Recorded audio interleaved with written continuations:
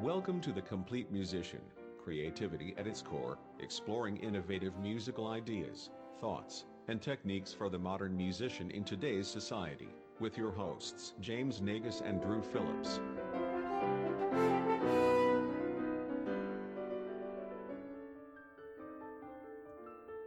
Hey everybody, and welcome to another episode of the Complete Musician Podcast. I'm Drew, and this is my little mini-series on teaching strategies for private lessons that I have been thinking about this semester now that I've started teaching a music ed class at Liberty, making sure that I am practicing what I preach and being introspective about my own teaching in my private studio with my trumpet and horn players.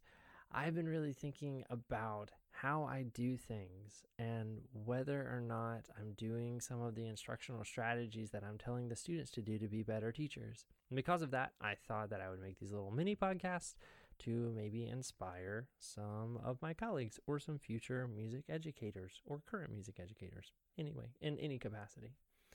I've talked about planning so far. I've talked about communication. I've talked about instruction on the past three. This short little podcast is going to be on assessment and evaluation, and that includes things like analysis and feedback and constructiveness and all of those kind of things. So let's define them. Assessment. Assessment is the way that you're going to look and what you're going to be thinking about, literally assessing or judging what the student is doing. There are lots of kinds of assessment that you can use. There's visual assessment, like watching the student and seeing, do they look like I want them to look? There's oral assessment, listening to the student. Do they sound like I want them to sound? There is written assessment. Can they write out what I want them to write out? And can they be accurate in that information? And then there's verbal assessment. If I ask them a question, can they tell me what I want to know? Those are all different assessments, and we have to use all of those different assessments in our private lessons. We can't just use one or the other. We can't just visually assess, right? Because then we're not orally assessing. And we can't just orally assess because what if they're doing something crazy with their posture? What if they're holding an instrument in some crazy way? That's not going to be good. We have to make sure that we use all of these assessments to make sure the student is doing what we want them to do, alleviating tension from their body, and sound and look the best that they possibly can. None are more important than the other. They are all important and make up the musician that the student will be. I think in private lessons, written assessment is not as important, or at least is not used as often, at least in my stage. My collegiate students don't often use written assessments unless I'm asking them to write in some problematic fingerings to make sure they're barring where beats are in their music. That's some written assessments that I'm using. But not many. I think, though, in younger students, like beginning students, writing in note names, writing in rhythms, writing in anything that will help them, beats, counting, written assessment, perfectly acceptable. And I think a vital part of their musical development. I am reading a book right now about private lesson teaching, and the author in it says that when students come to us for private lessons, we have to assume that they know almost nothing, very little. They have to demonstrate what they know for you, especially for students that are younger. I remember a couple of years ago, I taught piano and brass at a private music studio in North Carolina. And a lot of my students were piano students, and a lot of them were like 8 to 5 years old. And of course, they had elementary music.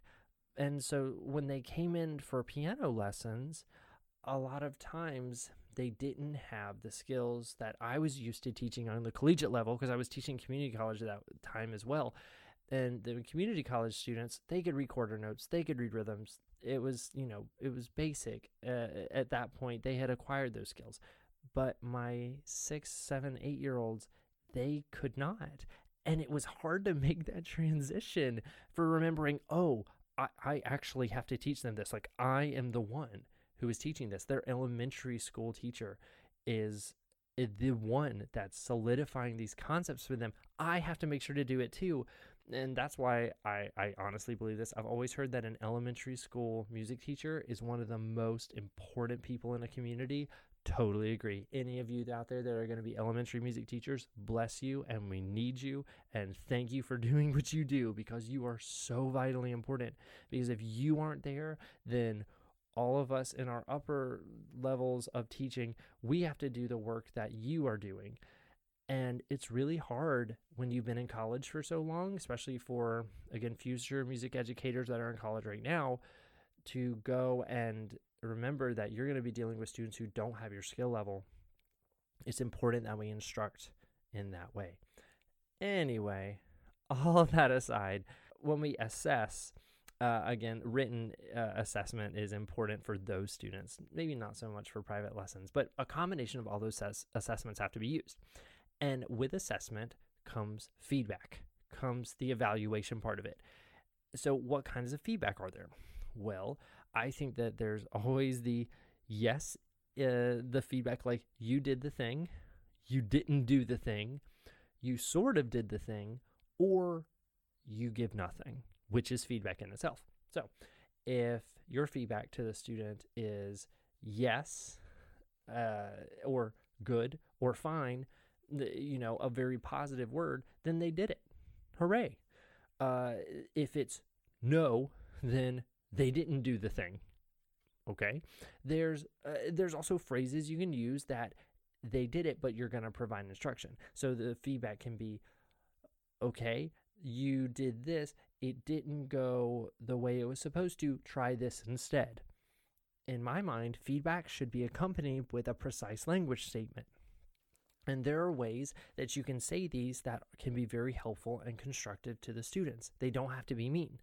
And they don't always have to be positive. If a student, let's give an example. If a student from our last podcast, I was talking about Franz Strauss's Nocturno. And I was talking about a student playing like the last note of it, which is a pedal A flat. Let's say that is our goal and our objective. And I'm going to be listening for that as they play the piece. So at the end of the piece, they get to the last pedal A flat and it doesn't speak. It doesn't sound at all, and they can't make it happen. What are my options for feedback? I could say, nope, you didn't do it. Do it again. But provide nothing to them. That's not very helpful. Or I could say, okay, that did not happen, but try again, and this time make sure that you open up your vowel sound. Or make sure that you use a slower, hotter airstream. Or make sure that your corners are firm when you go from the note before it. Something like that. Make sure you keep your air connected. I give them a precise language statement along with that, so it's constructive. It wasn't positive. I didn't say, oh, that was great, and now do it again like this, because it wasn't great. I remember a teaching episode I had in school where I was teaching what we called funny band, where everyone was on their secondary instruments, and I was teaching a section of some grade 1 band literature to this group of students, and I cut off after one section, and I just said, that was horrible. We need to make sure to play in time.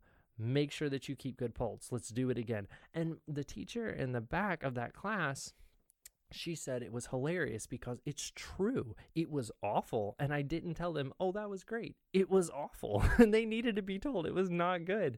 But they needed some constructive criticism to go with it. And I think a lot of your statements can be that with feedback.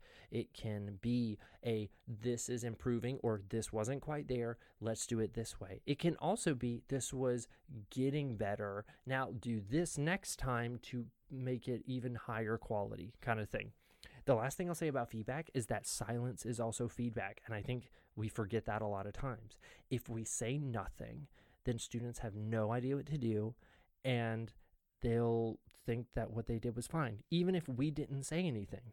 Like, if you're instructing and you assess and you don't say anything but give more instruction directly after they do an activity, then they perceive that feedback as, that must have been fine. Then you have to think, was that actually fine? No, it wasn't. Instruction, just to follow instruction for pacing's sake or trying to get through an activity is not good. If you assess something, if you listen and think, that is not the way I want it to be, you have to stop. You have to focus on it every single time. The order of activities is there's instruction, and then you assess the said activity after you give the instruction.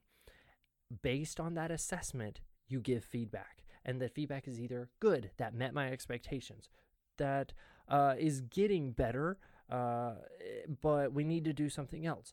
It didn't meet my expectations, but we can go in this way. It could be, no, this did not meet my expectations. We need to do something else to help this along. And here's my precise language statement helping you. And you have to keep returning to that assessment. And sometimes you need to return to instructions to instruct in a different way, and then go through the assessment feedback portion again before you go on to the next activity or next set of instructions. It's really important that you do that with your assessment and feedback. So your student learning and the analysis, you have to give feedback with a variety of ways. You have to visually assess. You have to orally assess. If you're in the place that you need to do written assessment, do that. Verbal assessment is also good. I like to do that with my music ed majors. After we do a concept or a skill, I say, tell me exactly what you did. Tell me how you describe that to a student, because what they're going to say to me is exactly what they're going to say to another student, their own student, which is going to help them practice their teaching language as well. Your feedback must also be given, it must be relevant and must be given immediately after the activity. Because remember, silence is no good, because silence makes it sound like they did exactly what you wanted, when a lot of times they didn't, or they need some kind of constructive comment to improve. Also, your feedback must be very honest. Again, it doesn't have to be positive all the time. It doesn't have to be good, great, excellent, beautiful, perfect, because it's rarely any of those things. And when it is, that's when you can move on, or that's when you can use the repetition principle that we were talking about last time in instruction to solidify the concept or relate it in context to something else. So those are my thoughts on assessment and feedback.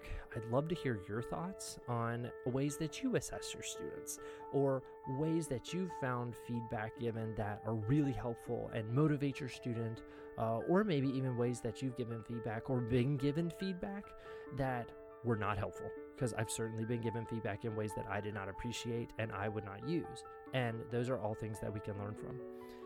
To let me know those things, contact me at our email at cormotohorn@gmail.com, or you can do my personal email at aphillips527@gmail.com. This is the fourth in my little teaching mini-series. There's one more coming up, and then we'll be back to regular podcasting with James once he gets back from his whirlwind adventure. But I appreciate ideas from everyone and hearing from everyone, because as teachers, we always need to keep learning.